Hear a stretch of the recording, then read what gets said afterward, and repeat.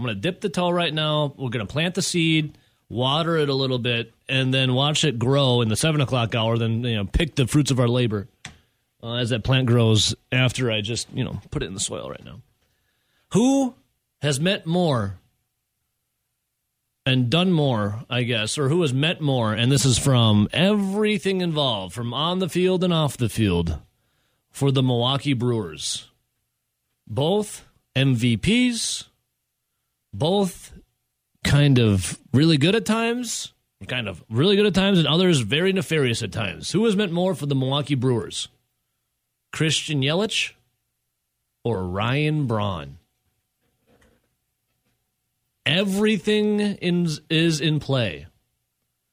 Everything is in play, from on and off. I feel like this is a pretty easy one. From press conferences to everything else in between. It could be, but there's a lot of people that hold a lot of resentment for one Ryan Braun. So start thinking about it, Rowdy. It's easy for you, which is good. I'm going to put a Twitter poll out a little later. Now, I know the careers are a little different in time frame, but Christian Yelich has helped the Milwaukee Brewers get to the playoffs, carried the team for a while, won an MVP. Ryan Braun done the same.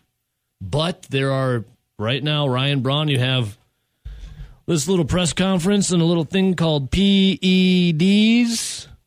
And for Christian Yelich, you have this little thing called, what the hell is going on with this guy's game? Remember this, Rowdy? Why isn't it playing right here? The simple truth is that I'm innocent. I've maintained my innocence from day one, and ultimately I was proven to be innocent. Remember that? Yeah, that might go down as one of the worst press conferences of all time. So I'm saying everything is in play. Now, Ryan Braun, statistically, one of the greatest Brewers of all time. But what you have tainting it is, again, the simple truth is that I'm innocent. I've maintained my innocence from day one, and ultimately I was proven to be innocent. A lot of people haven't recovered from that. I personally have forgiven him. I love you, Ryan Braun. And then there's Christian Yelich. An MVP, could have won 2 MVPs. No PEDs that we know of for Christian Yelich, but you left scratching your head right now. What's going on with this game? All right, so just think about it, Rowdy. But first, speaking of the Milwaukee Brewers, I was reading this little interesting stat here. So looking at the Milwaukee Brewers, Rowdy Tellez hit 2 dingers yesterday. You had Luis Urias hitting a dinger and Jace Peterson in the 9th for a little insurance. The Brewers hit 4 home runs for the 4th time this season. 9 of their 10 runs in the 2-game set came courtesy of the long ball. Home runs have accounted for 49.4% of Milwaukee's total runs. Basically half of their offense, the long ball. Milwaukee's total runs, homers, 169 of them of 342. How sustainable, Rowdy, is the home run ball in Major League Baseball? Isn't that what the game's kind of predicated on now? And for the Milwaukee Brewers? Well, obviously for some teams, like the Brewers, it's more than others. Mm-hmm. You can watch like the New York Mets. Now, the Mets are a really good team because remember at the beginning of the year, it was very comparable who had a better starting rotation. Was it the New York Mets or was it the Milwaukee Brewers? And then literally, what was it, the day before opening day, Max Scherzer is shelved and he misses his opening day start. Mm-hmm. Then fast forward about a month and a half into the season, he's now shelved for oblique injury, and he has been on the mend now for closing in on six weeks. Yeah. And don't forget about a week before opening day, Jacob deGrom got put on the IL. He has not pitched yet this year. They did acquire Chris Bassett, all-star from the Oakland A's. They still have Taijuan Walker, who's a solid starter. Like, they still have good pitching, but they had 2 major injuries where both Scherzer and deGrom, who are arguably 2 top 5 pitchers in the league, have been on the shelf for most of the season. Yep. They're still one of the better teams in baseball. The Milwaukee Brewers, they were supposed to have arguably the other great rotation. They have Woodruff go down for almost a month. They have Peralta, who's going to be down for at least 2 months. And then you had even Aaron Ashby, who's going to be down for about a week or 2. So they've had major injuries to their rotation. Uh-huh. Now, both have decent bullpens. I would argue that the Milwaukee Brewers have a better bullpen.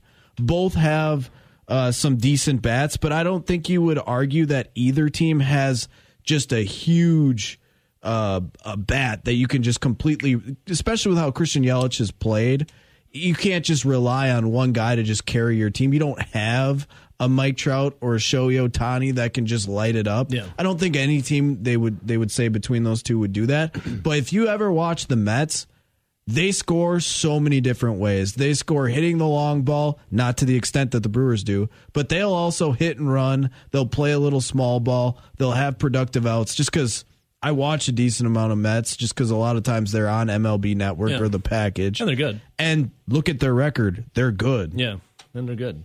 So, Rowdy, the Mets, by the way, Brewers playing a little small ball lately.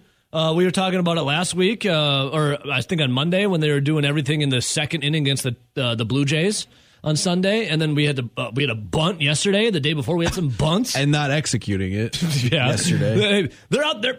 They're trying different ways, but you look right now. When they've been more aggressive in stealing bases and putting the ball in play, they've found ways to score runs. But a lot of times it's literally just sit back, swing as hard as you can, watch it fly out of the park or strike out. And that's why it's frustrating to watch. Because when it's going good, it's awesome because the ball flies out of the park. Yeah. You hit home runs in bunches. Brewers at one point were a top 5 team in baseball hitting the home run. And then when you go on those dry spells and you can't hit the ball out of the ballpark, you lose 8 games or you lose, 11 out of 14 or whatever it was. Like now 4 in a row though for the Brewers, and it's ugly to watch. Yeah, I mean half of their runs come 49.4% of their runs. And if you're going to play that way and be put together that way, you're going to live and die by that home run. Right now, leading the way in the majors, the New York Yankees with 126 home runs. The Atlanta Braves second with 114. The Milwaukee Brewers are third with 105. And the Houston Astros fourth at 100. Houston's getting really hot. And the Blue Jays fifth to round it out at 99. Do you have every single team ranked in there? Yeah. Where do the Mets come in? The New York Mets are 20th. Exactly. They have 71 home runs. Like I was saying earlier, the New York Mets have had a lot of injuries when it comes to their pitching staff. And I would argue that DeGrom and Scherzer, outside of Corbin Burns, are better than anyone the Milwaukee Brewers have when healthy. And you have not had DeGrom yet this season.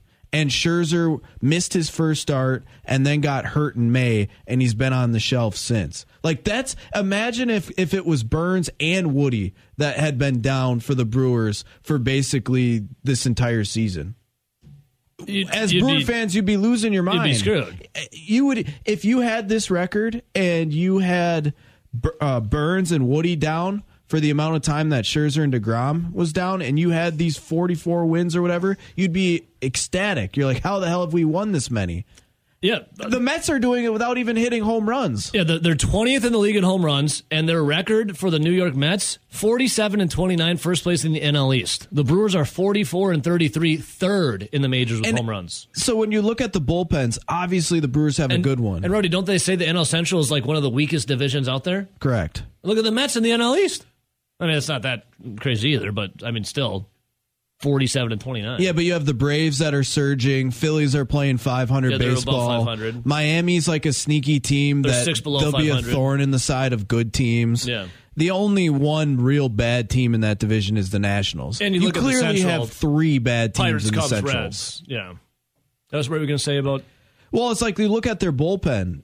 Like you would argue that depth-wise, the Brewers were deeper when it comes to starting pitching than the Mets, because you could argue they had 7 solid starters for the Brewers. Well, that depth's been tested.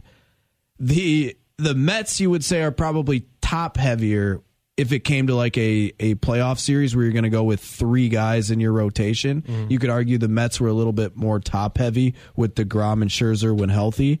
But then offensively, both of these teams are supposed to be, pitching and defense. The Brewers' defense overall this year has been pretty poor. Yeah, a lot of errors. They're supposed to be a good defensive team. When you look at it just overall, you say, oh, Colton Wong, that's a plus defender. He hasn't played like it. He's played like one of the worst defenders. He's not good. Willie Adames, that's a plus defender. Luis Arias, solid. Rowdy Tellez, solid. And then you go to the outfield, though. Hunter Renfroe's got a good arm. He's pretty average other than that. Tyrone Taylor is essentially the definition of average out there. And then McCutchen is aging. Yelich is clearly below average. And then whoever you want that fifth outfielder to be. Yeah. Like, the Mets are getting it done, too, and they're not hitting home runs, and they've had just as many injuries. That's what I'm saying. It's, you don't have to hit the home run to be successful. But that's what the analytic nerds tell me, Rowdy, is you got to go hit the dingers. You got to go hit it. You got to either strike out or hit a home run. Yeah, but then at the same time, you ask those same experts nerds in October, what team would they rather have? They'd probably pick the Mets. Yeah, Mets are only 20th in the league for home runs. How are they so good? Listen to the nerds talking.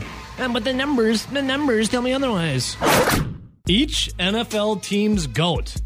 I'm going to ask Rowdy on this, and one young Benjamin Kenny. Ben Kenny in the house. Benjamin, good morning, and by the way, thanks for filling in yesterday. We had a good time. It's a pleasure. A lot of fun, as always. You know about tipping on fofos? Not much, I don't think. What you know about that? All right, so Rowdy sent me this. Each NFL team's GOAT. This is at FanDuel, and the question is, what would you change here? I'll start with you, Ben. A lot of things. Definitely. For the Philadelphia Eagles, fly, Eagles, fly. The FanDuel has tabbed your guys' GOAT for your franchise.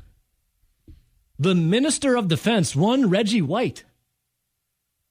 I mean, valid point. I think he's obviously not the Packers' GOAT, but he had some GOAT-like seasons for them. Would you say, would you agree with a Reggie White, Rowdy, for a Philadelphia Eagles? Well, when I think of Reggie White, we're probably a little bit biased because when we think of Reggie White, we think of a Green Bay Packer that won a Super Bowl with Brett Favre. But, I mean, he did spend a ton of seasons with the Eagles. But I would have felt like the Eagles would have had somebody that they could easily point to, probably more than Reggie White. But I don't follow the Eagles organization that closely. I would say Brian Dawkins. Oh, yeah, there's a good name for you. Yeah. For the vibe he brought and the culture he brought, as well as the production. No Donovan McNabb? No, although... Would you party with him, though? I do love McNabb. I probably would party with him. I would party with McNabb before he went to Washington and went on that stupid I Hate Philly binge on First Take. That was it McNabb was barfing all over the field? Oh, yeah. Yeah, undoubtedly. Would you go back in time and be like, hey, McNabb, let's not party the night before this game. Let's party afterwards, maybe? I don't think he'd listen to 5-year-old Ben, but maybe. Please, mister, please. I'd probably say Nick I've Foles, come back though. from the future. Big D, Nick? Yeah, for the record, I'd say Nick Foles. Man. Just because he got a big old hog or just because of the Super Bowl? I mean, because the Super Bowl. Or both. All right, so also Reggie White. Listen, God did not tell Reggie White to stay in Philadelphia. He told Reggie White to come to Green Bay. So there's that. Nick Foles has beaten Tom Brady in the playoffs more times than Aaron Rodgers has. Speaking of one Aaron Rodgers, how about this? Nice little segue here. The Green Bay Packers, each NFL team's GOAT. I may have gave it away. They have tabbed it to one Aaron Charles Rodgers. Yeah, and I think this is where it's probably a when were you born type thing. Because if you were born and watching football back when Bart Starr was playing, you're probably saying it's Bart Starr. If you were born probably any time from the mid-'70s to probably current day, you're probably saying it's Brett Favre. Yeah, Brett Lorenzo Favre is what my GOAT would be. Yeah, and you would have to be born what? Probably, 2000, after 2000 to say Aaron Rodgers? Yeah. Well, listen, I get the Aaron Rodgers. Like he took over Brett Favre's touchdown record. He's got more MVPs. He's played longer for the Green Bay Packers. But here's the thing. Brett Favre is 2 Super Bowls, obviously winning 1. And he's got this thing that's crazy to me. When I think of GOAT, I think of a guy who is, like, I'll say it, the Iron Man. Doesn't Brett Favre already have the Iron Man streak? Well, I think also with Brett Favre, it's that he put Green Bay back on the map. Yeah, I know. I love Aaron Rodgers. I would do a Panchakarma cleanse with him.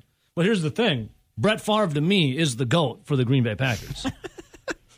Fuller a little late here chiming in, but he said, Ben, the guy that you guys are missing on there for your GOAT is Vince Papaglia. Ha ha ha ha. No, I'll take D from It's Always Sunny. Oh, They did go to Donovan punter. McNabb's tryout feel those camp. long bird legs. When all the Amish people were taking acid. I love that episode. Always Sunny in Philadelphia. What a show. All right, so Rowdy, looking at more of this list here, what other ones stuck out for you? Like, all right, this doesn't make any sense. The Julio Jones one for the Falcons. When I think of the Mike Falcons, Vick. I instantly think of Mike Vick running all over the Green Bay Packers at snowy Lambeau Field. Yeah, I mean, Mike Vick, dude. I mean, listen, Julio Jones, phenomenal, but come on. I mean, Mike Vick was revolutionizing the game when he was out there. It was Mike Vick. Same thing. Like, I think it could also do like when you were born. Like the Buffalo Bills here, they have Bruce Smith, like great Hall of Famer. Yeah. But when I think of the Bills, I think of Jim Kelly. Yeah, I think of Jim Kelly, too. Let's see here. Same thing with Emmitt Smith. Obviously, great Hall of Famer, but I kind of think of Troy Aikman a little bit more than I think of Emmitt Smith. Although they always say, well, Emmett, you know, Maybe it's because he's also a quarterback. I liked Emmitt Smith when I was growing up, but I actually had Emmitt Smith shoes. They were these neon Dallas Cowboys blue, and it was a tough scene, though. But Rowdy, they always say, well, he had the offensive line. That's why Emmitt Smith was so good. I think of Troy Aikman when I think of the Dallas Cowboys. I also think of Hank Hill from King of the... any other ones here? Let's see. Vikings have Randy Moss. I mean, I'm fine with that. Randy Moss is a legend. No surprise, Tom Brady with the Patriots. I feel like the Rams having Aaron Donald is a little bit much for me. Like, I get Aaron Donald's like super, super good and could be at the end of his career one of the best defensive linemen to play. Mm-hmm. But don't you feel like that's maybe a little soon? Yeah, I mean, he is a monster. Like, you think of like some of the guys that played for the Rams. Like, you think of Kurt Warner, you think of the Isaac Bruce or the Torrey Holt. Yeah, you think of even going back to like when they were the LA Rams originally. Like, what was it? What was his name? Was it Deacon Hill? I'm trying to. No, that's the quarterback. Deacon Jones. Aaron Donald, to your point, Rowdy, a little too early maybe for that. But again, a product that I think of when, you know. He was about to retire, though. I don't know if it's early. Yeah. Donald? Yeah. Yeah. Yeah, then didn't he just get reworked contract? He was like, all right, I'll be back. Yeah, Deacon Jones. I was thinking Deacon Jones. He was the defensive lineman for the Rams back in the 60s and 70s. I'm trying to think. I'm looking at some of Joe Namath for the Jets. That just shows you how devoid of talent the Jets have been for, almost, 50 years now. Well, jeez. If you look at, like, for the Tennessee Titans, they have Warren Moon. When I think of the Titans, obviously they're thinking of the Houston Oilers before. Yeah. I think of Steve McNair. I think of McNair, too. Hell yeah. Dolphins, Dan Marino. Okay. Browns, Jim Brown. Broncos, John Elway. Would you put Tim Tebow up there instead of John Elway, Rowdy? No, I'd put Jay Cutler. Ooh. Where are the Bears here? Walter Payton, that makes sense. So you have John Elway, but then obviously you also have some other really good. How about Terrell Davis? I think a lot of the time, though, the quarterback is going to supersede the running back on good teams. I just think Aaron Rodgers, I get it, but Brett Favre. Maybe I think whoever did this, it might be from the state of Mississippi, and they're not too happy. How about for the Panthers, Steve Smith?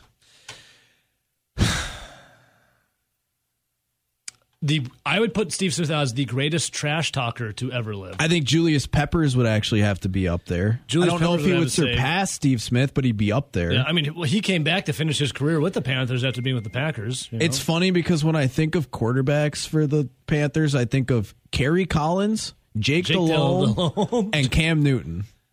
I think of Jake Delhomme first of all those guys, which is, I don't know what that says about me.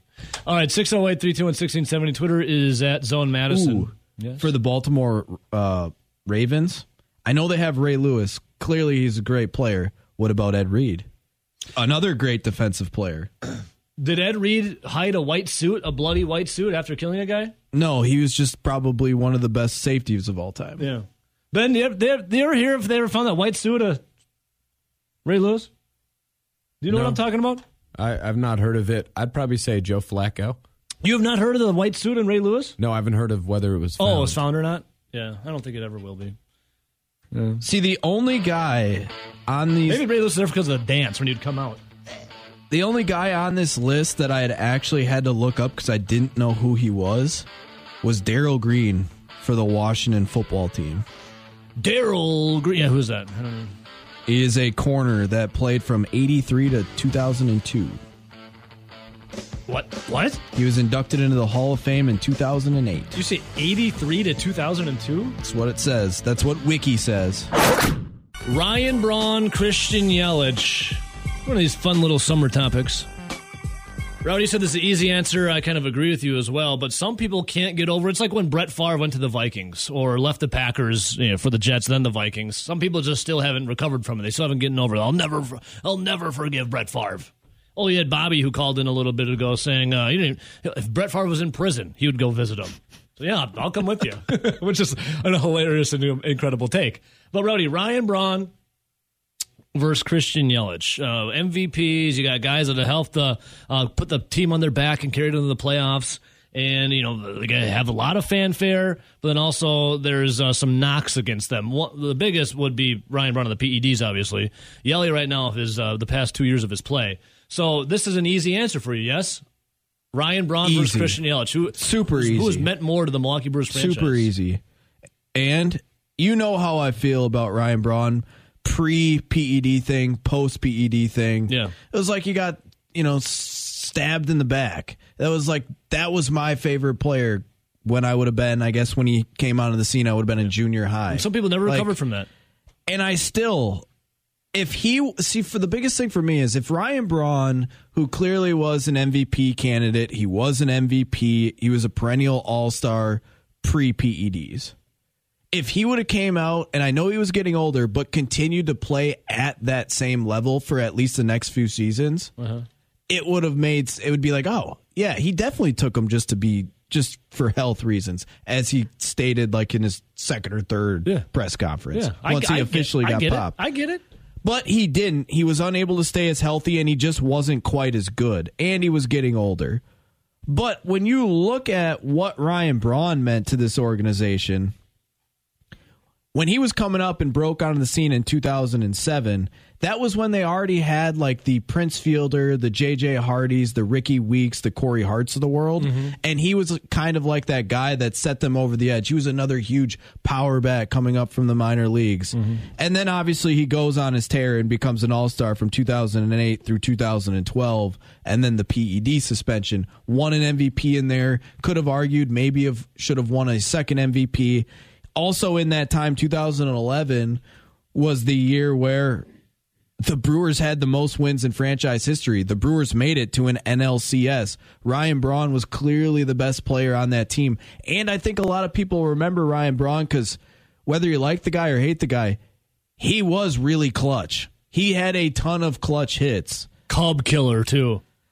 Now, when you look at Yelich, he was acquired in 2018. Obviously, they also had signed Lorenzo Cain that year. They made a few other signings like the Wade Miley and the Jhoulys Chacin that ended up being huge for that season. But the pitching was really good, too. And Christian Yelich obviously carried the team for those 2 years.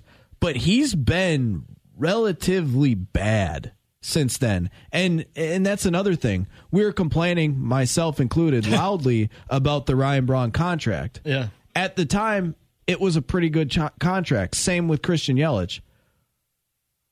Well, he ended up actually getting out of it, a year early, where they were like, hey, we're going to buy you out. Yeah, there's no chance that the Brewers get out of this contract with Christian Yelich early. Yeah. And at the same time, it's for more money. It makes Ryan Braun's contract look like small peanuts. Yeah. So he's not producing, and he's not producing either. And if I go right down Ryan Braun's seasons versus Christian Yelich's. Let me ask you really quick on Yelly. Would you say that when the Brewers lost to the Dodgers in the NLCS, wasn't Yelly the integral part to march all the way down there to Game 7? He was, but also remember, Christian Yelich has kind of shriveled up in the playoffs as a Milwaukee Brewer. You can look at his playoff numbers. They're nowhere near how good he was in the regular season, and that's even in his 18 and 19 years. Now, it was just 2 years, so it's not like he's got like a decade worth of playoff appearances to show, but I do hear the Brewers every year, we've made it to the postseason 4 years in a row. Hell yeah. But, I mean, when Ryan Braun was healthy and playing for the Milwaukee Brewers, did you ever consider moving him out of the 3-hole? No. Exactly. You never considered taking him out of the 3-hole. Never. People have been bitching and screaming to take Christian Yelich out of the 3-hole for like 2+ years now. Well, and he's succeeding now as leadoff. But that's what I'm But saying. it's Now leadoff. you're paying a guy almost $27 million to be a leadoff hitter. He better be the best goddamn leadoff hitter that there is. Nice self-edit there. You can say damn, though. Like, you know what I'm saying? Like Ryan Braun, look at what he did post PEDs. I'm not going to count the year where he played less than half a year, but even not being 100% healthy, 19 home runs, 81 RBIs, 25 and 84, 30 and 91. Another year where he wasn't healthy, 17 and 53, 20 and 64, 22 and 75.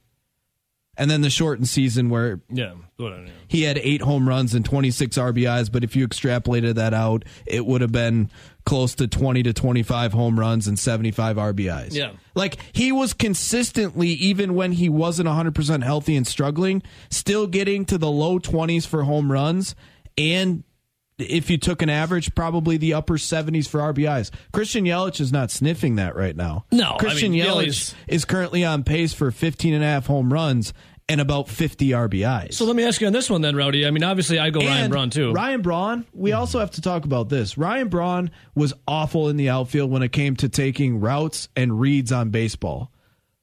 Christian Yelich, not necessarily any better, but the one thing that separates them, Ryan Braun had a better arm, and that's clear as day. Yeah, I mean, Yelich's arm now is like a paper mache noodle arm out there.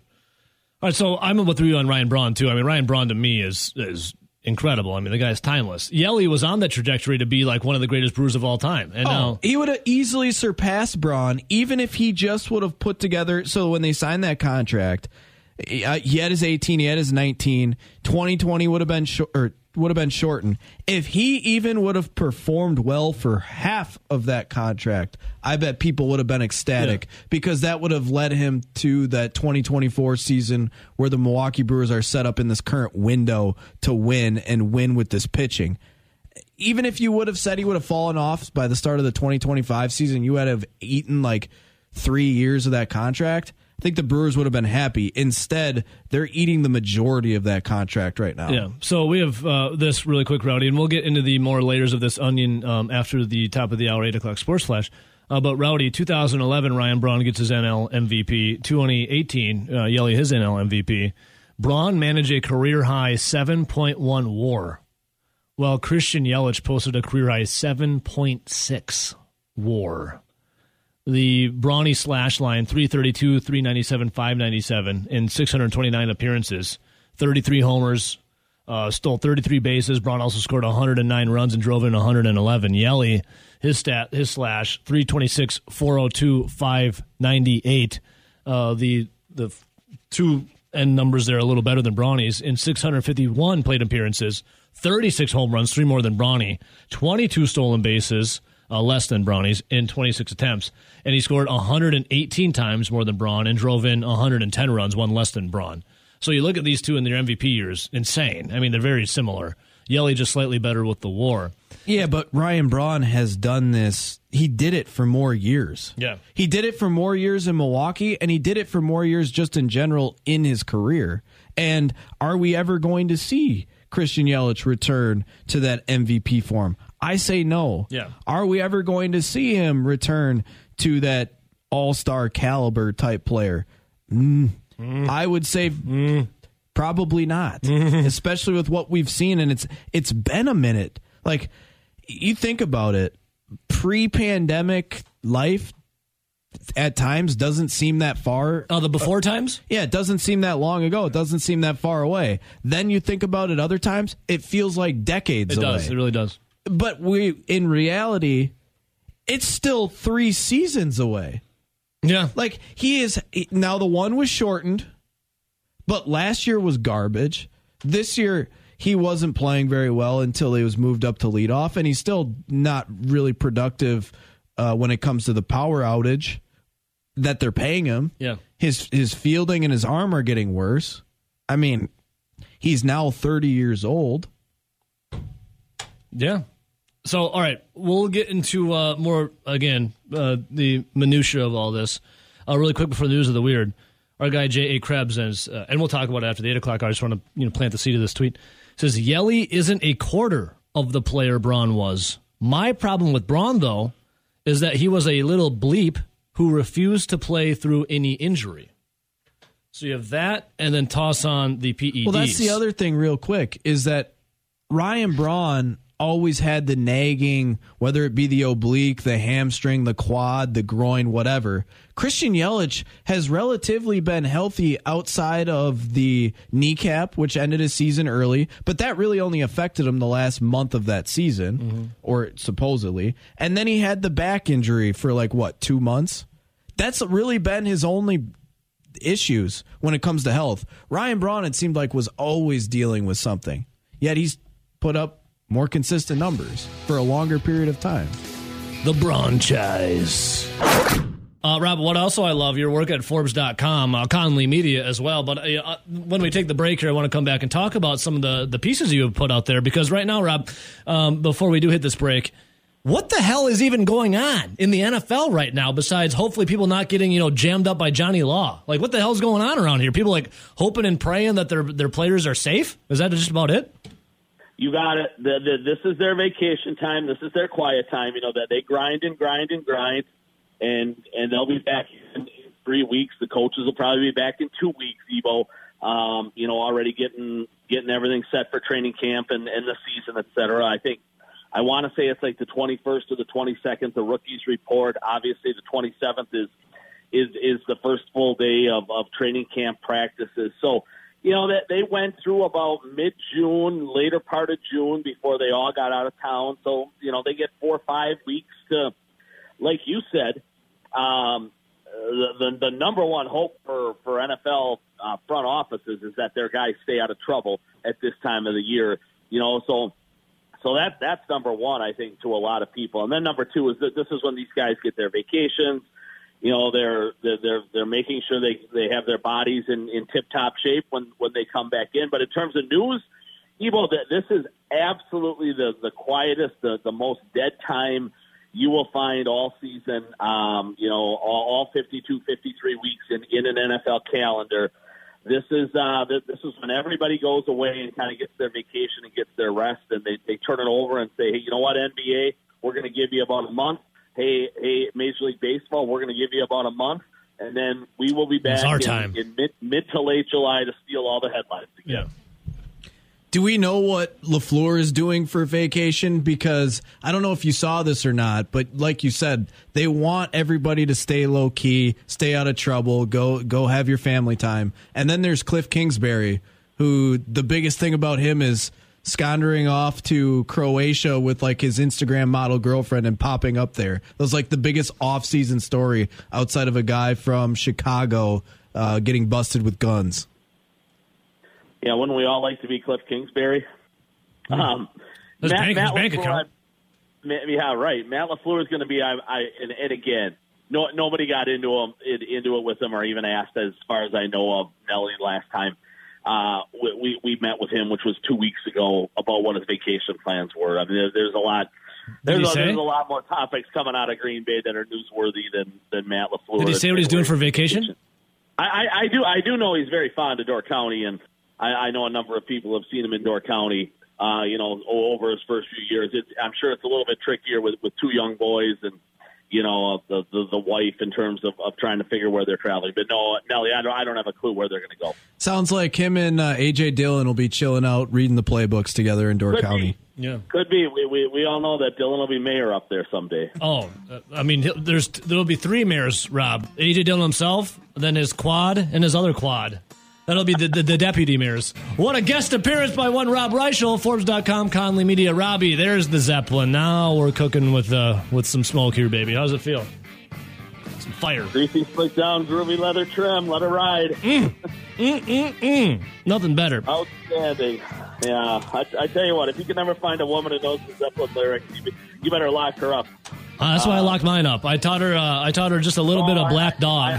I know I'm speaking in generalities, but that's a good life lesson too for Nelly. Yeah. Hey, mama. I said the way you move, gonna make you dance, gonna make you groove. All right, Rob. She doesn't know that. Next. All right, Robbie. I'm looking here at Forbes.com. Your amazing article. I see it posted on your Twitter account at Rob Reichel 1 hour ago The Packers remain one of the NFL's elite teams, but there are 3 major issues that could slow them down in 2022.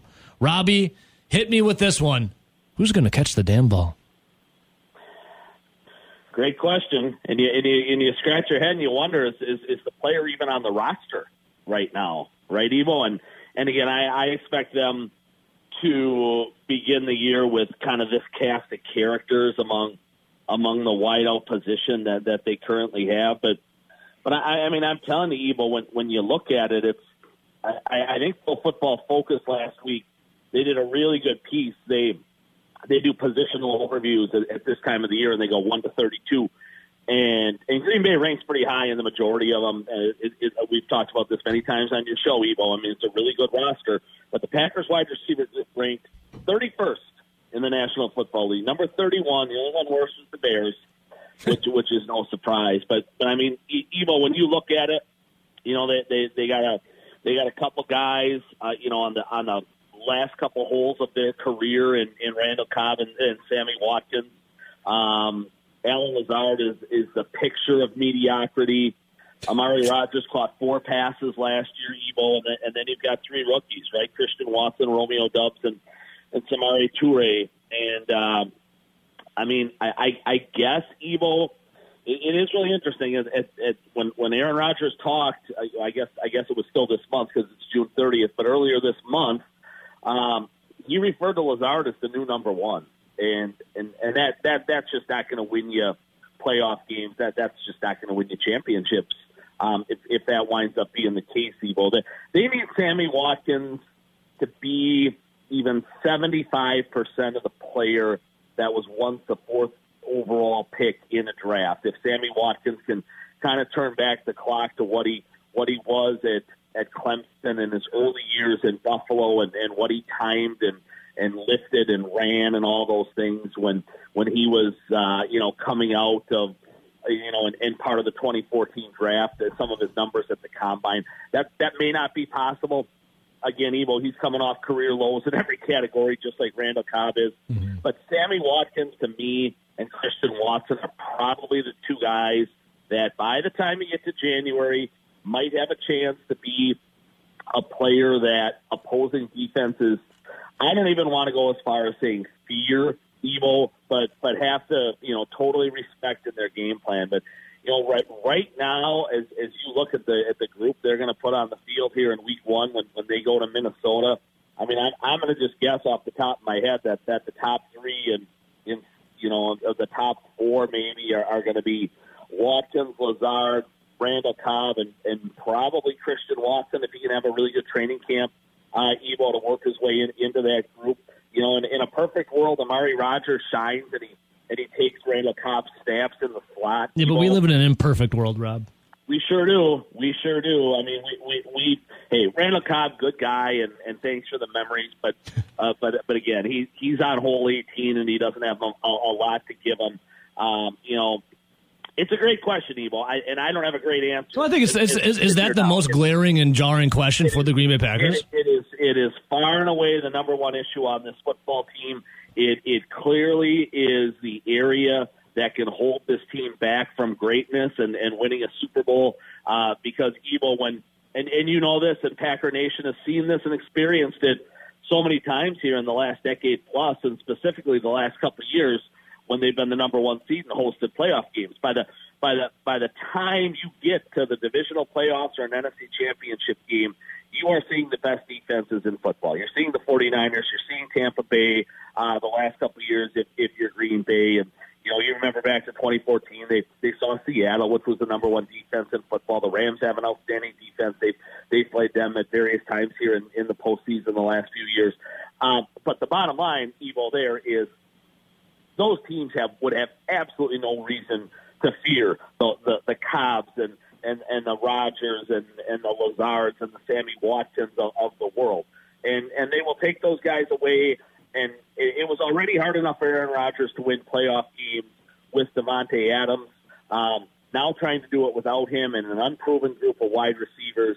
I didn't even mention Robert Tonyan, who's really their only legitimate threat in the passing game at tight end, Evo, trying to come back from his ACL. So, whether one of these young guys steps up, whether a guy like Sammy Watkins finds, the fountain of youth for a year, Evo, or whether they make a trade either, somewhere along the line in training camp or before the NFL trading deadline gets here, this really would be a struggle for them to try to win a Super Bowl with this group of wide receivers. The rest of that roster is put together extremely well, Evo. They're going to have a top 5 defense. Yeah. They're going to have a top 10 running game. They've got a 2-time MVP at quarterback. There's 8 or 9 guys in that offensive line that are starting caliber football players.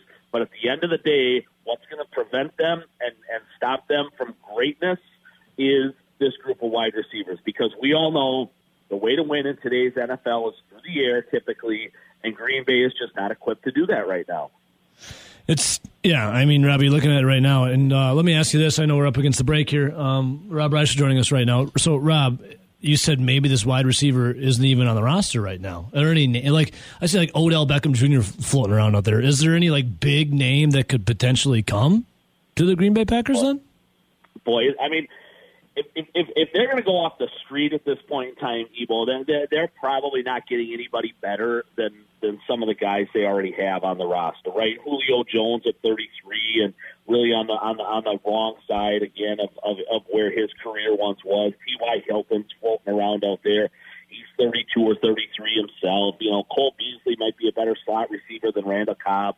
But if they went and did that, Evo, the quarterback will lose his mind if they moved on from Cobb for Beasley or something like that. What I meant there is, do you get to the end of training camp and a team like Seattle, right? Okay, got you. Metcalf, right? I know Washington just locked up Terry McLaurin, so let's take him out of the equation. He's obviously not going anywhere. But one of these guys, Evo, that's in a situation where he's not going to get a long-term contract, where he's frustrated, where he is a legitimate number one or even a number two.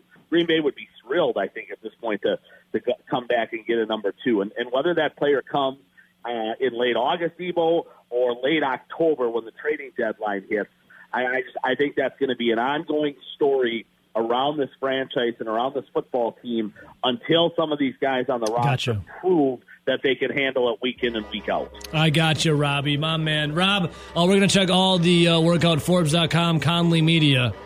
Before I let you go, though, Robbie, usually I'll ask you maybe if you're back on the Craig Council side of things yet. Rowdy and I were talking though a little bit. What has meant more, or who we gravitate towards for the Milwaukee Brewers, i.e., Christian Yelich or one Ryan Braun. A lot of people won't forgive Brawny for the BEDs. We were talking about this earlier today. Are you a Braunchise guy or are you a Yelly guy?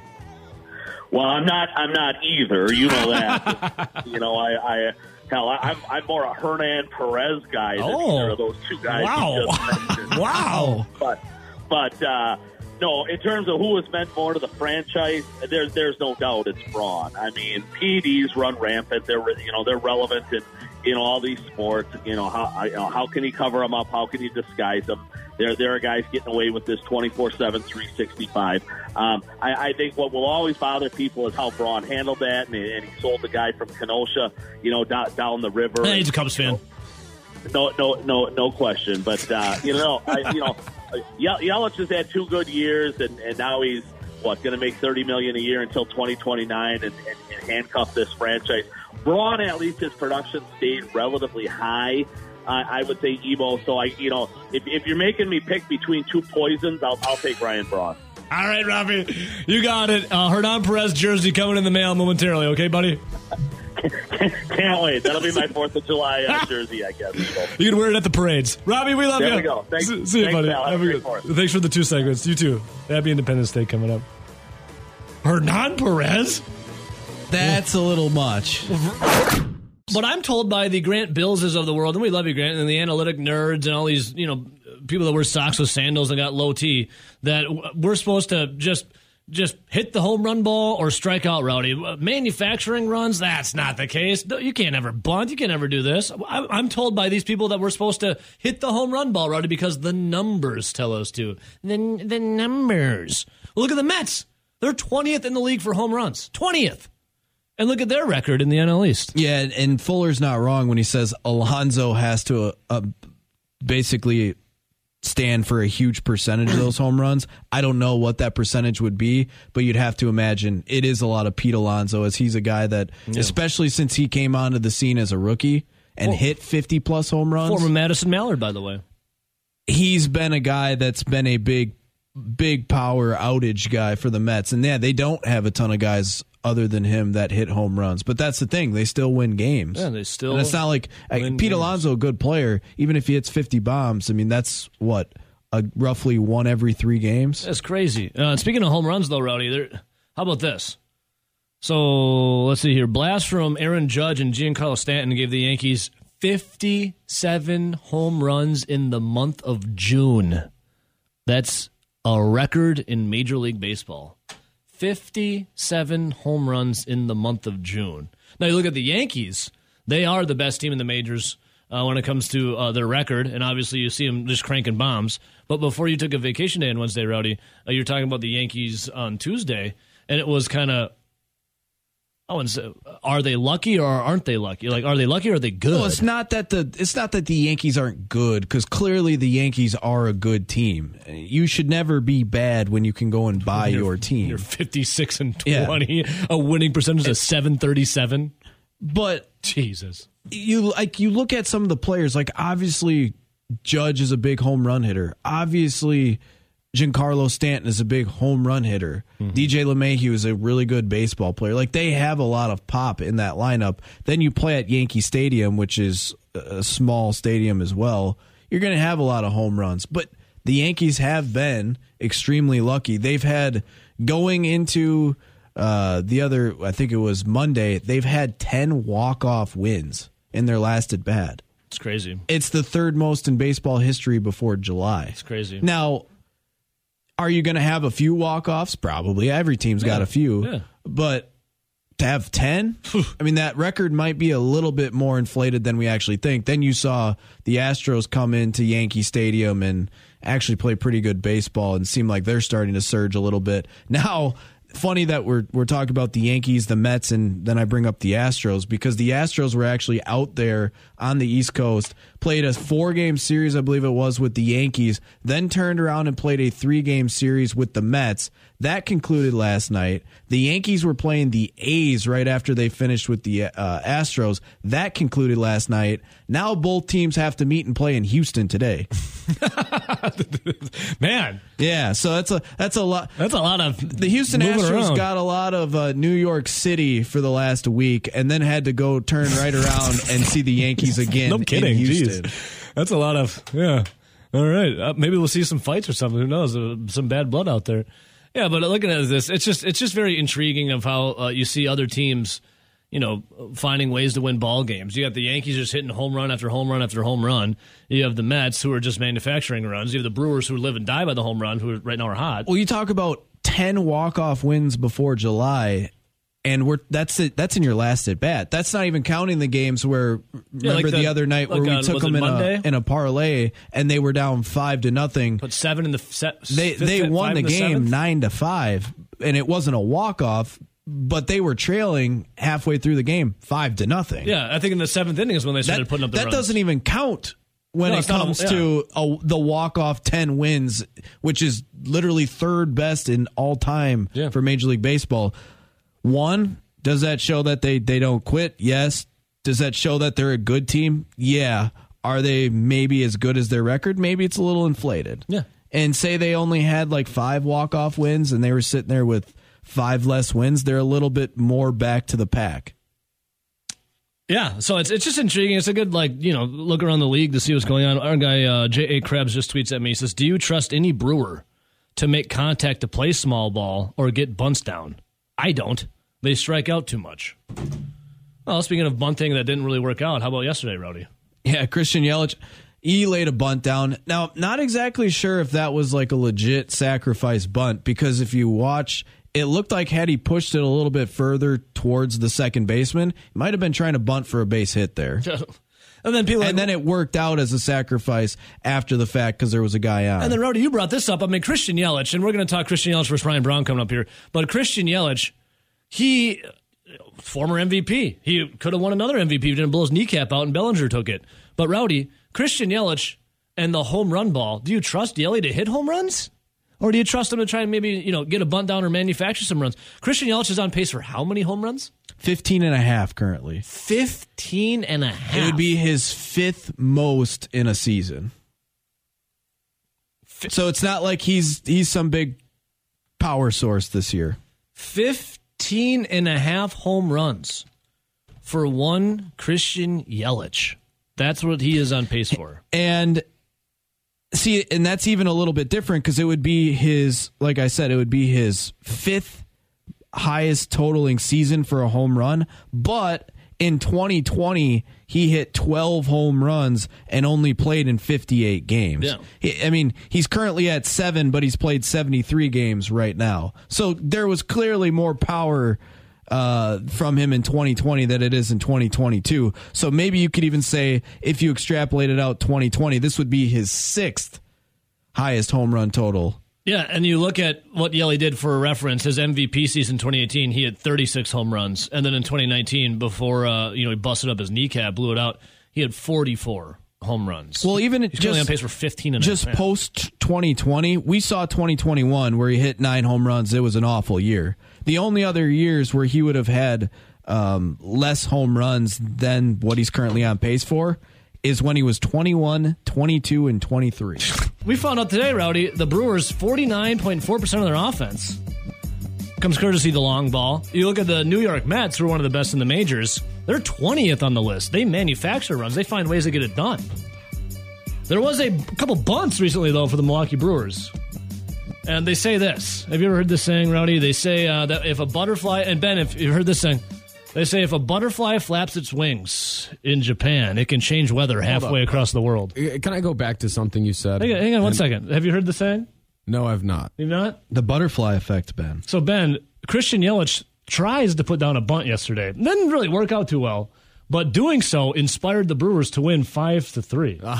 That's one way to put it. Sunday against the Toronto Blue Jays, it was a bunt laid down. Drag bunt. A drag bunt, which then inspired the Brewers to win 8-3. And they now won. They're pretty hot right now. It was pretty much all because Jace Peterson dropped a drag So they bunt. say, Ben, nothing but that. If a butterfly flaps its wings in Japan and it causes a hurricane half a world away. I believe it's a typhoon.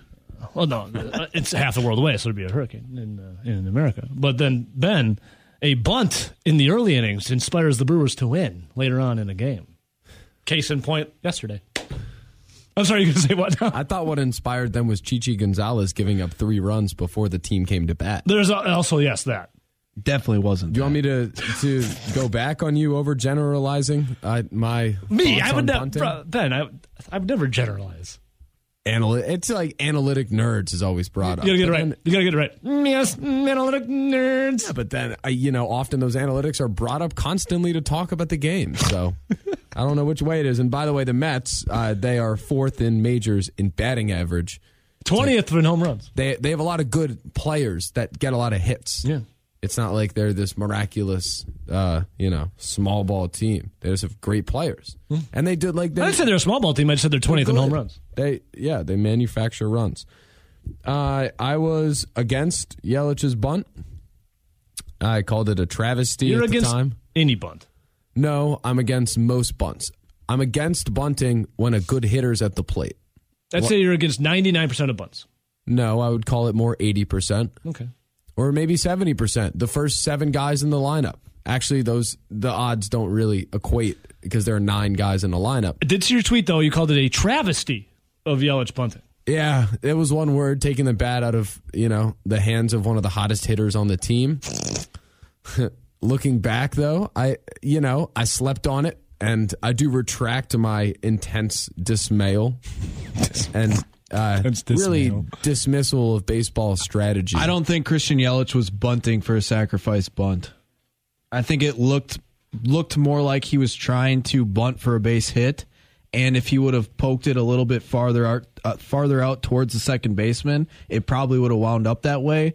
But then at the end of the day, when he didn't quite get it to where he was trying to put it, he gets to say, I get the golden star for the day. I had a sacrifice bunt. Yeah, it was, looking back, fine. All right, I'm okay with it. Also, inspired the Brewers. Pete Alonso. Do you want to read my official statement? Rowdy? Pete Alonso. I'll find it as Rowdy talks. He actually he accounts for 31% of the Mets home runs. Damn. Former Madison Mallard, by the way, Ben. Right here. For immediate release, Ben Kenny, producer of The Bill Michaels Show and host of Kenny and Halpern, an average Twitter follower. Follow. Follow, excuse me. Severely reacted to a play in yesterday's baseball game between the Milwaukee Brewers and Tampa Bay Rays. The play was a bunt from one Christian Yelich. He called it a travesty. Looking back, the defendant still disagrees with the decision. However, the Rays pitcher is a menace against lefties, and Yelich bunting is not a common occurrence. Therefore, the party in question, Ben, realizes the benefits the move could have had and rescinds his harsh criticism of the move. The Brewers are winning baseball games, and the hashtag process should be trusted. Hashtag process. Don't bring this 76ers nonsense. I can do whatever I want. Talked about a That's process. true, you can. They're already blowing it up. That's true. It is your Twitter account. I'm sorry, your average Twitter account. Yeah, but I can't believe Yelich bunting inspired Rowdy Tellez to go deep again. Well, Ben, again, I'll hit you with the quote. It's philosophically, you have to think about it. They say if a butterfly flaps its wings in Japan, it can cause a hurricane half a world away in America. I kind of change it a little bit, but think about that, Ben. And think about this. What's the sound of one hand clapping? Should I actually think about that? It's a philosophical question. I don't know whether to indulge these large quandaries. It sounds like this, actually. Thanks. You're welcome. All right, 608-321-1670. So you don't think he was trying to bunt then, Rowdy? No, he was trying to bunt. I just think he was trying to bunt for a base hit. He wasn't straight up sacrificing. Or sack bunt, excuse me. I'd still rather see him swing the bat. He was 2 for 4 yesterday. He is hitting above 300 since moving to leadoff with an on-base above 400. I think he did hurt his team's chances at scoring a run that inning. And, I mean, it's pretty clear they could have used another out or two, right? Like the wild pitch happened.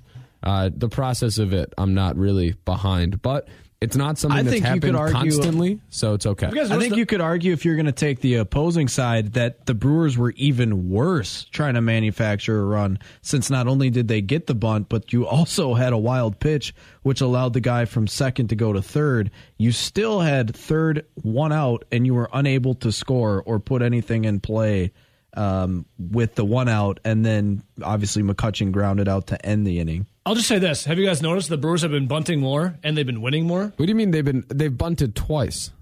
Yeah, more than usual. And guess what? They've been winning baseball games. Just saying. They've been bunting more. They've been winning more. I think just in general, you need to play more aggressive. Prove me wrong. Have the Brewers not been bunting more than usual? I'd argue Jason Alexander's been starting more and they've been winning more. Boys, have the Brewers not been bunting more than usual? I don't think there's a scientific way to argue that. Definitely less than last year. You just got to answer my question, though. Have the Brewers been bunting more as of late? Less than last season. Have the Brewers been bunting more recently? Compared to when? Earlier in the season. I can't say that for sure. The answer is yes, they have, and they've been winning. Sometimes, folks, when you host a radio show and the people around you that just make it difficult, you just got to answer your own question. Yes, they have been bunting more, and yes, they have been winning more.